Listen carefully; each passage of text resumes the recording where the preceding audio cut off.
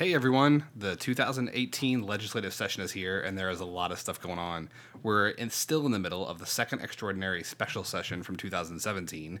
Governor Fallon gives her State of the State address on February 5th, and the 2018 regular session starts that same day.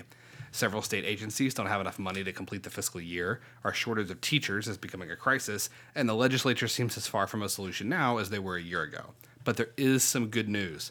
Let's Fix This has a ton of ways that you can get involved and make your voice heard this year. We'd love to see you at any of our upcoming Capitol Days, where we can help connect you with your representatives so that you can let them know your thoughts on the most important issues that are facing you and your family. For the 2018 regular session, our Capitol Days will be held on February 22nd, March 28th, April 26th, and May 9th. We'll also be podcasting from the Capitol on February 5th for the State of the State address, and we'd love to see you there as well. It's the perfect time to hear the governor lay out her vision for Oklahoma in 2018. We'll definitely have more events put on the calendar this spring, including trainings, forums, and definitely a Capitol crawl or two. Make sure to listen every week so you know what's going on, and check us out online at letsfixthisok.org. You can also find us on Facebook and Twitter at Let's Fix This OK. Remember, decisions are made by those who show up, so we hope to see you there.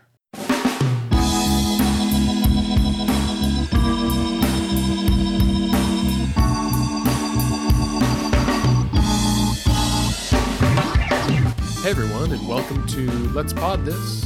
My name is Andy Moore. I'm joined, as always, by Scott Melson. Hello, Scott. What's up, dude? Nothing, man. What's up with you? Man, flu season is here. Flu season is in full effect. Everyone has it.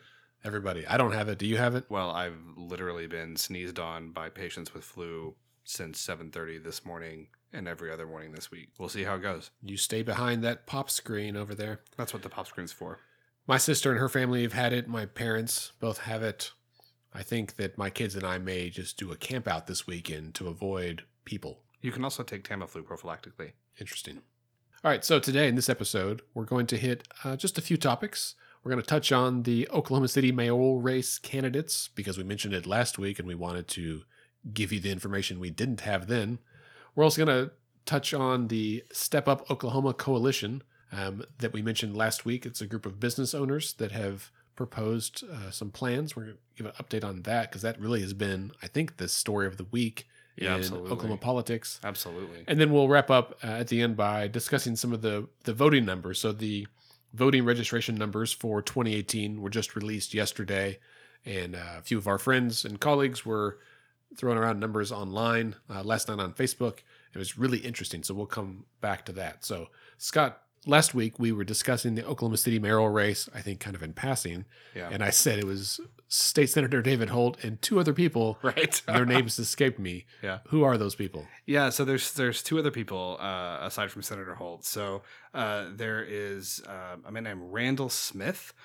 He lives in South Oklahoma City. He actually filed within the last month or so to run for the mayoral race. He's a Democrat. That is about all we know about him. He doesn't have a campaign website. He's not actively campaigning or raising money, is my understanding. Right. He is simply running and hoping to garner votes. Right. And again, the mayoral race in Oklahoma City and Tulsa is a nonpartisan race. Yes. But we know that Senator Holt is Republican because he's run as a Republican. Right. And I think based on Mr. Smith's previous activity, or maybe he self-identified as a Democrat. Yeah. So Randall Smith is running. And then the other candidate is a young woman named Taylor Neighbors. Miss Neighbors, she's 21. She's a student at OU studying piano performance. She is running on a platform of really trying to take Oklahoma City to the next level in terms of technology. I think blockchain, which is also part of cryptocurrency, if you're familiar with Bitcoin, Litecoin, these things.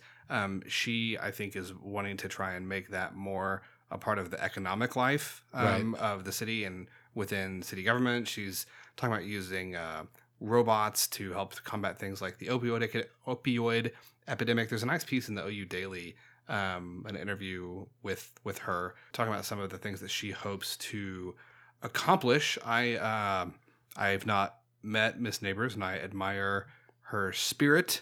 I don't know. I mean, I think if I'm handicapping this race, I have to say that Senator Holt is still the favorite. Right. I agree. I think he's still certainly the favorite and has the most name recognition. out there among the three candidates. The article that I read, I believe it was from the Gazette. I think Laura Estes over at the Gazette, and she said that, or in the article it said that Randall Smith is not campaigning, but he wanted to put his name in there. I got a message or two from a colleague or a friend of Taylor Neighbors, kind of promoting her campaign. And yeah, hey, it takes some guts to be 21 and to run for mayor for a big city. Yeah, absolutely, absolutely. And like I said, I mean, just kind of reading about what her platform is. I mean, it just, in general, I certainly agree with the notion that I think Oklahoma City, we could be kind of setting our sights higher in terms of technology and making improvements to our city in terms of pedestrian access, public transportation, these sorts of things.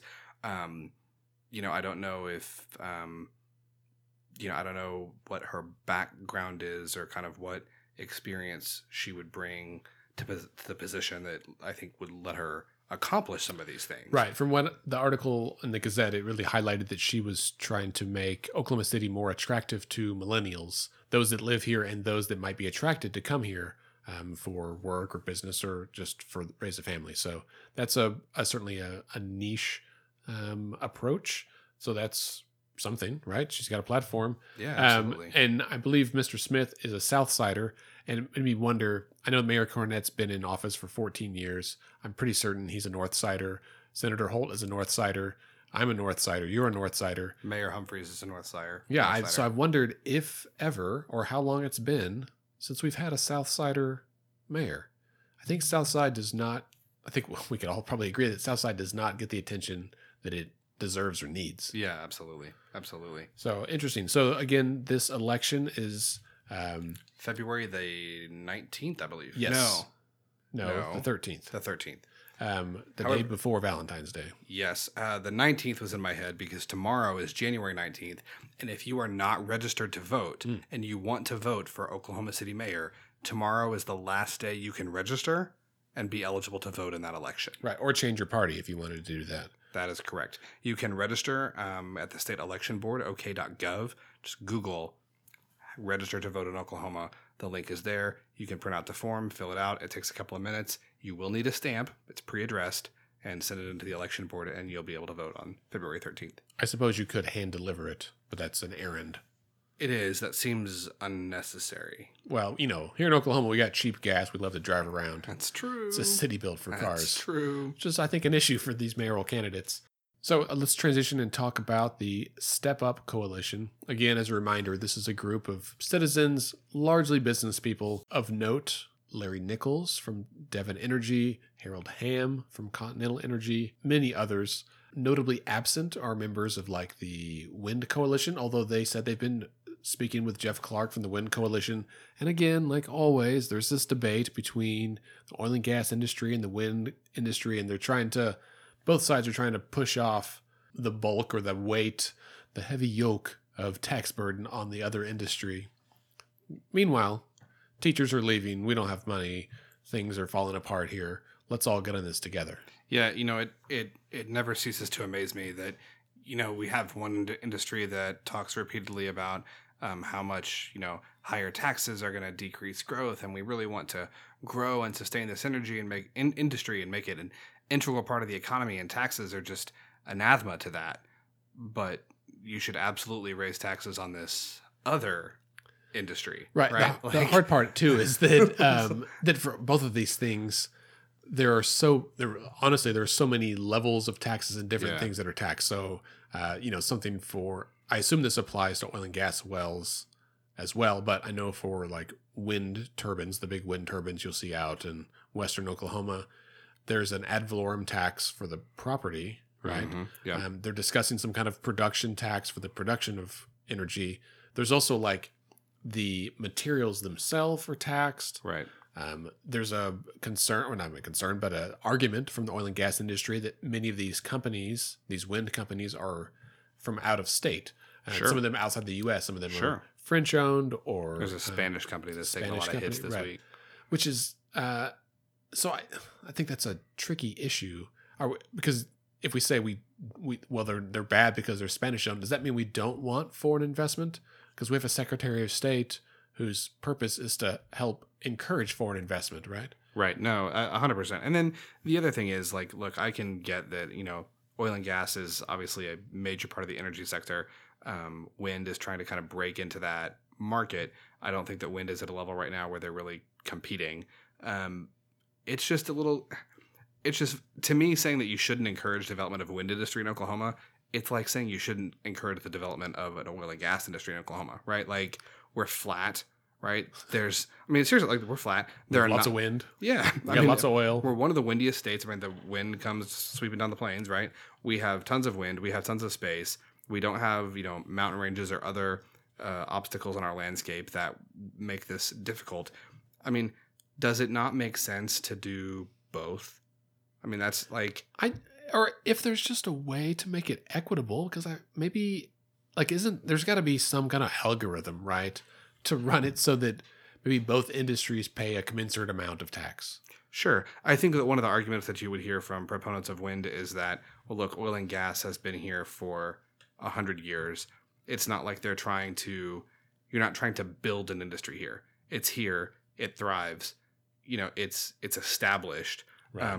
Wind is trying to become more of an industry here. And so I think that they would argue that they would benefit more from things like tax incentives. Now, of course, you would hear from oil and gas. It's expensive to get oil and gas out of the ground, so they benefit from tax incentives there. I think you're right. I think it needs to be equitable, but I think we need to be actively encouraging the sustainable development of both industries. I agree. And here's the other thing. A couple of ideas. The other thing being two things that I have to say. One is what if, and I haven't looked at all the numerous tax incentives that are out there. And that's part of the complicated problem, right? Is there's a bajillion incentives for both industries. I know many of the wind incentives have already been taken out. They were repealed or removed last session.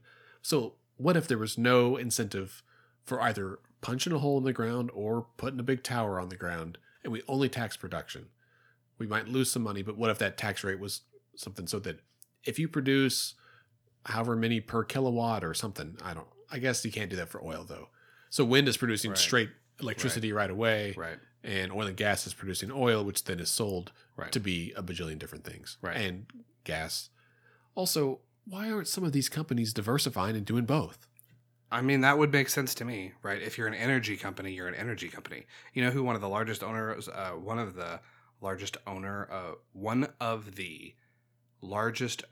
wind farms in this part of the country is? Who? T. Boone Pickens. Oh, right. Yeah. Who's an oil and gas guy. Yeah. He's got a few plans out there. Like he kind of knows something about energy. Yeah. But I think that also one of the energy companies, I think it used to be Devon and maybe now it's Continental or vice versa, is a huge customer of some of the wind companies or vice versa. Like they use each other's services is what I'm saying. And I think that there are some energy companies that are trying to, some oil and gas companies that are trying to be energy companies and break into the wind market. I just don't understand why more of them don't do it. Of note, yesterday, the Oklahoma Education Association, OEA, which is the trade group or the union for teachers, came out in support of the Step Up plan. Yeah, I found that really interesting. So Step Up plan calls for a $5,000 teacher pay raise, which of course OEA would be in favor of. But they also call for an increase in the gross production tax from 2% to 4%. That's the Step Up plan. That's the Step Up plan, right? Right. So there is a group, the Restore Oklahoma. They are trying to put an initiative on the ballot in the general election in 2018 in November that would increase the gross production tax from 2% to 7%. So an increase instead of from 2 to 4, from 2 to 7. The proceeds of that tax increase would go entirely to education. So it's interesting to me that the OEA is jumping on board with a plan that, yes, calls for a $5,000 teacher pay raise, but would, I think, potentially at least, ultimately result in less money, dedicated money for education, right, than the Restore Oklahoma plan that is trying to get on the ballot in November. Just to be clear, The Restore Oklahoma plan is the Democrats' budget proposal. Restore Oklahoma Now Incorporated is the small oil and gas producers, the OEPA, as opposed to the OIPA, who are members of the Step Up plan. Right. So sorry for the confusion there. Restore Oklahoma Now, Inc. is the political action committee of the Oklahoma Energy Producers Alliance, and they are funding a initiative petition to get a ballot measure in November that would raise gross production taxes from 2% to 7%. I guess I was going to say these groups should get a thesaurus and come up with some better names, right? But I think a core tenet of both plans is they're trying to restore the gross production tax up to 7%. Right, which is traditionally where it's been, yeah. Sure. The reason this is interesting to me, this is the last point I'm going to make about this, is OEA commissioned a poll, and they released this poll last week.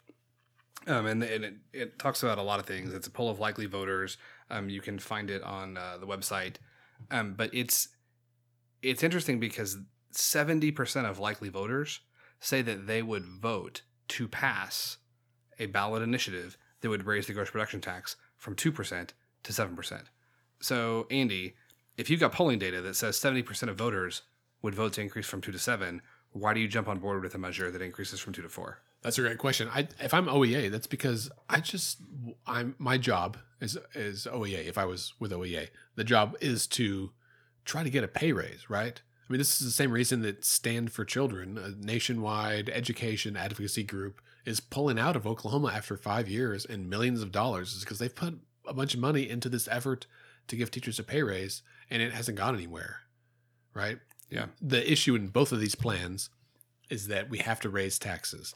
And either the legislature needs to do it, which is the Step Up suggestion, is the legislature, hey, you guys do this, or it's a vote of the people. Right. And the hard part, I think, for this plan is that they're still at 71 votes. They need 76 votes. And what happened in this past special session and the regular session is that a bunch of Republicans put up yes votes for tax increases, and it didn't pass, which means they are recorded as voting for a tax increase, and they got nothing to show for it. Right. And it doesn't help that their standard bearer, and well, I shouldn't say he's the standard bearer. He hadn't won the primary yet, but Lieutenant Governor Lamb, who is, I think, probably still considered the front runner. No. I'm going to interrupt you. Did you see the Sooner poll this week? Mick Cornett was the leading Republican, yeah. Interesting. Lamb was second.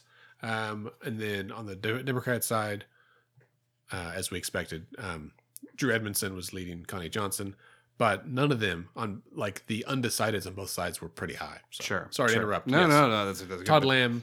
He came out last night and said, shockingly, I'm against taxes. Right. Always and forever. Right. And there's a decent contingent of Oklahomans that are always opposed to taxes.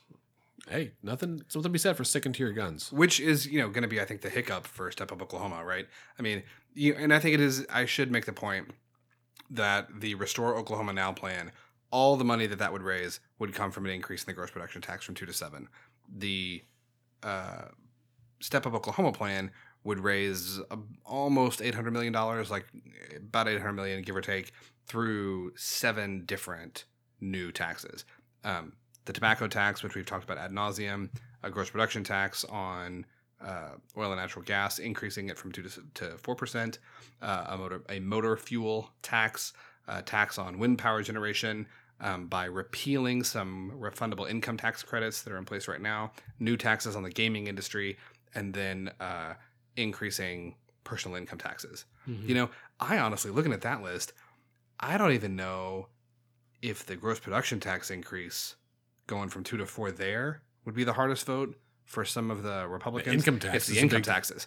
I don't know how you get 75 votes in the legislature to increase income taxes. And that's why when they proposed this plan, they said it's a package deal. You got to do it all. If you pull out any one piece, the rest of it falls apart, because they don't want to put up money if there's not some other way. Right. But the interesting point about that is saying that it's a package deal. Constitutionally in Oklahoma, right, you can't do package deals, right? Like this, if they're going to try to do this, that's the other thing. I think it'd be much more politically palatable if you could write a bill that did all of this at once. Right. That's why at the federal level you can do that. You can right. You can add in this fat what's it called? Pork. Right. Like the so-called earmarks, right? Right. But you can't do that here, right? So if you're a Republican who kind of philosophically is against taxes anyway, and you're from a very conservative district where your constituents don't want to see taxes increase, in order to make this work, you're going to have to vote not once, not twice, but 7 times to increase taxes. Right. And that assumes that each one of these measures passed on the first vote, which is Right. not at all a guarantee. Right. Or they try to do some kind of omnibus budget bill at the end, and you can have multiple issues in a budget bill.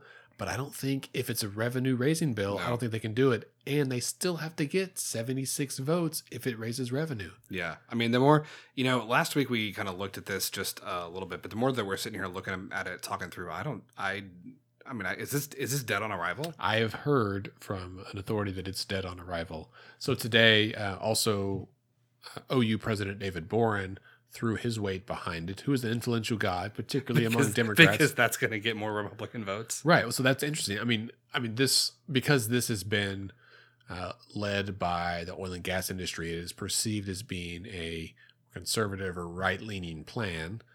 And so for someone on the other side to come out, that helps balance it. But the Democrats, I don't think, are the real problem. They are a problem, but the real problem are the staunch conservatives, the Republican Platform Caucus in the Oklahoma House, who will not vote for a tax increase. Really, under any circumstances. Right. You could tax sin itself, and I think they would still oppose it. Mm-hmm. And right now we've had obviously a few special elections. What's the current breakdown right now? Membership in the House? Man, I've lost count, to be honest. Right. Because it was 20. Was 26? Maybe. Wasn't it? I thought it was 26. So many special elections. I'm really honestly waiting for next week to kind of end, and as we go into the state of the state, to get a new roster and to really fair enough. Remember that stuff. So we'll just cut that part out. Okay. Yeah. The other question I think that has arisen is that since OEA came out in favor of this, what about the other large trade group, and that is OPEA, the Oklahoma Public Employees Association, which is the trade group or union for the public employees. So that includes DHS, Health Department, DMH, Department of Corrections, and all the other state employees that are out there, thousands of state employees, many of whom haven't had a raise in 8 or 10 years. And this plan does not include them. It doesn't include a pay raise for them. It's just for teachers. Yeah. And to be clear, teachers need a pay raise. Public employees need a pay raise. There's a lot of folks that haven't had a pay raise at all. And so they initially were opposed to the step-up plan. I'm curious to see, now that OEA is out there, if they start to come around. I think my hunch is they will continue to push to say, we support this, we support our teacher friends getting pay raises, but we think we should be included as well. Like, where's our donuts?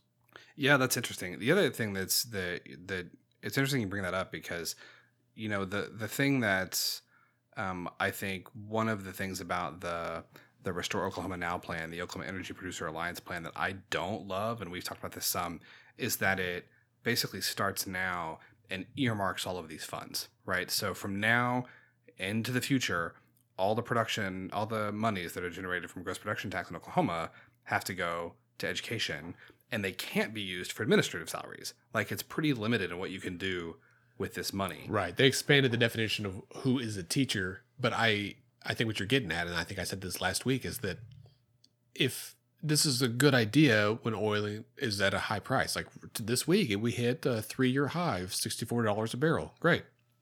What happens if oil drops to $32 a barrel? Like, sure. Have we not learned year after year that this is a cyclical industry and that we will live by it, we will die by it?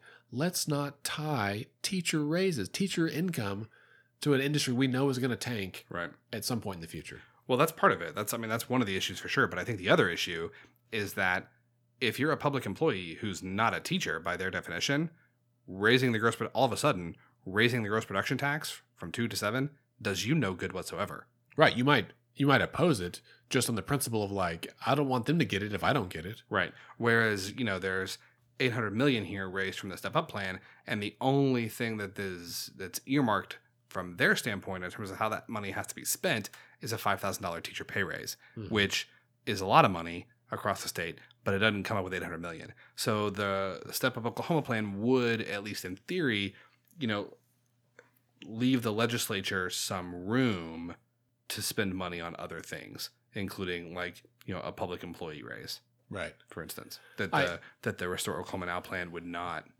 give them the freedom to do. Right. So you've mentioned the $800 million figure a few times. From what I heard yesterday from a few sources, the difference between going from 2 to 4 and going from 2 to 7, that extra 3%, is $800 million, which is roughly the state budget deficit, right? Yeah. So with the oil and gas industry, the big producers are refusing to do is the difference between us getting out of this hole and us staying in it, at least for the next year. Yeah. Yeah. So I expect those numbers may come out with some citations and some better sourcing here in the next week or so. Sure. So if we do, we'll certainly share that. All right. So let's turn our attention from the Step Up plan to voter registration numbers, so that we care about. So Oklahoma is a low turnout state, right? That is correct. We, it's what, like 48% ish, something like that, in the last presidential election. Man, that sounds high, but we don't have 16 numbers yet. Sorry, the most recent presidential election we have data for is 12. Right, so that was a lot higher. So I'm looking at some data here. David Glover, local guy who cares a lot about politics, and badvoter.org. Yes, it always plugs plug. Bad Plug. Voter. You're It is welcome. a handy website. You're welcome, David. He's got a spreadsheet, and I'm going to try to get it and post it on our website as well. But he basically tracks voter registration year over year. The 2017 numbers just came out, and so here's where we're at right now. As of 2018, there are 769,000 Democrats, 942,000 Republicans, and about 300,000 independents. So that's... Wait a second. It seems like that Democratic number got smaller by a lot. It did. So over the last 6 years, from 2012 through 2017, or up to 2018, this is like January 2012 to January 2018, Democrats lost 173,000 registrations. Has anyone told Anna that? I'm sure she's quite aware. Someone should tell her if they haven't, if she doesn't know yet. Republicans gained 114,000, so they didn't all like switch over. Sure. So they gained 114,000, and independents gained about 70,000. So the other interesting note is that over 6 years, that's only a gain of 10,000 people. And honestly, over the last year, so from 2017 to 2018, statewide, we lost 150,000 voters. So a lot of people ask questions about where did they all go? Where did they go? Were they dead? Were these fake voters? Were they bussed in from other states? There's voter fraud. Voter fraud. So fortunately, Brian Dean, who's with the state election board, he's the public information officer, super great guy.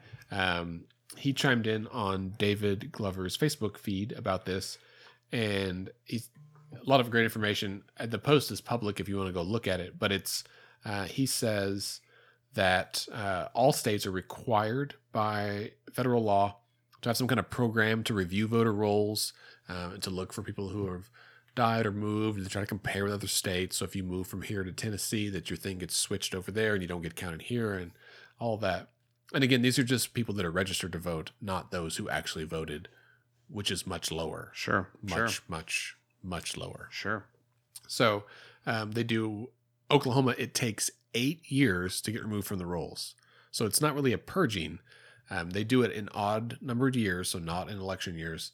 And if you haven't voted in 4 years at all, then you get a letter seeking you to confirm. You can confirm by mail, or you can go online and confirm online. If you don't confirm for 4 years, then you finally get dropped from the rolls. So that's 8 years total. That seems reasonable.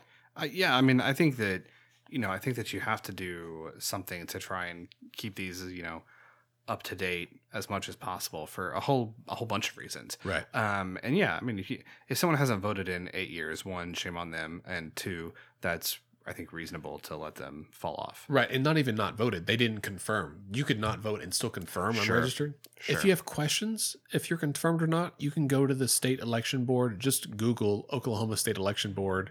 There's a voter confirmation tool. That's really handy. So do that.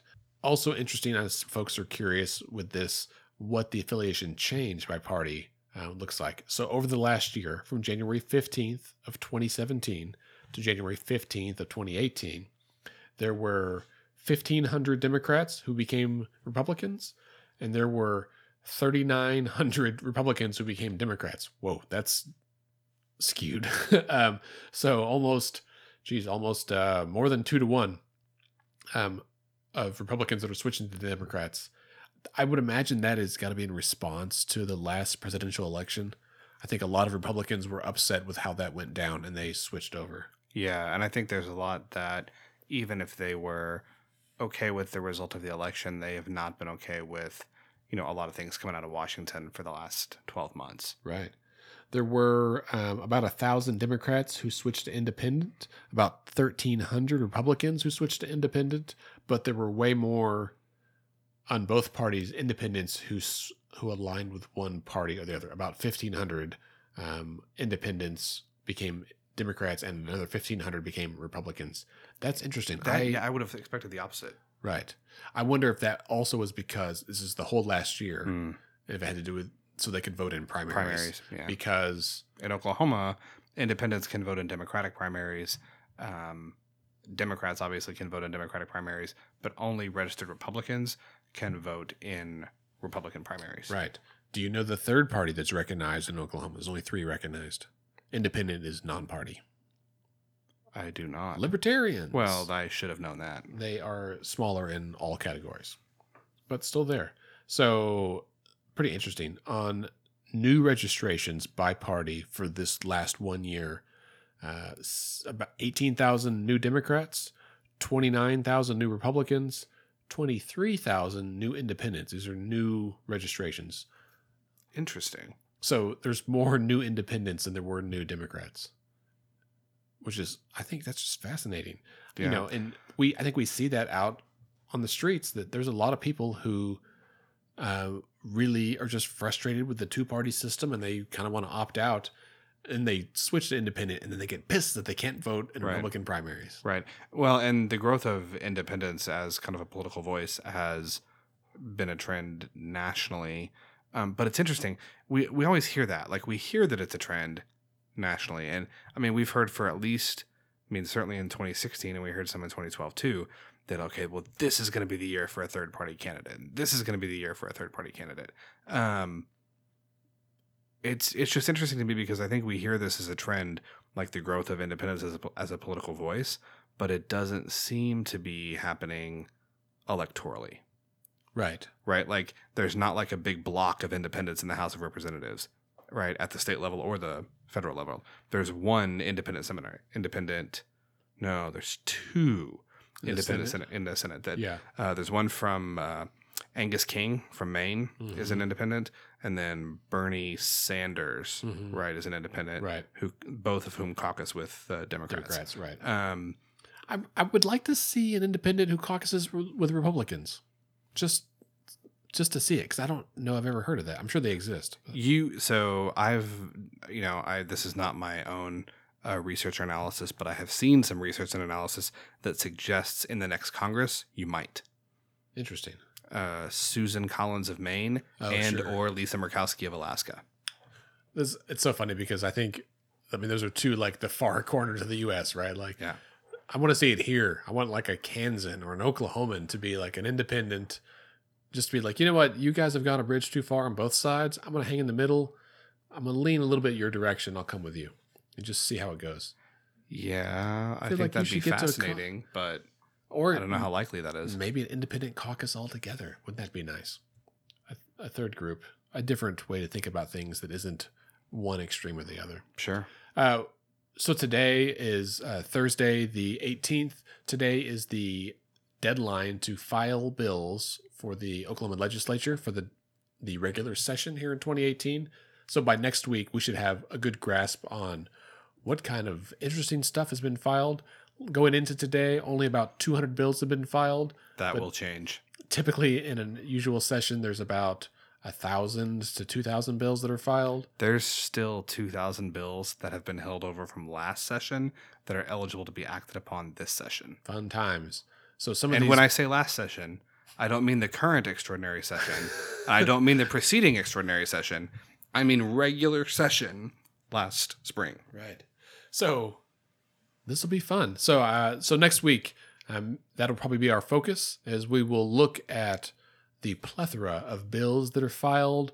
We'll highlight the good ones and the bad ones because, man, there's always some interesting, entertaining, intriguing, compelling, terrifying stuff that's filed. I think that yes, that is accurate.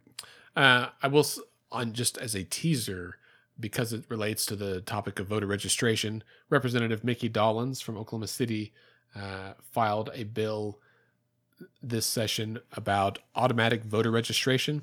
And a lot of people have asked why we don't have this.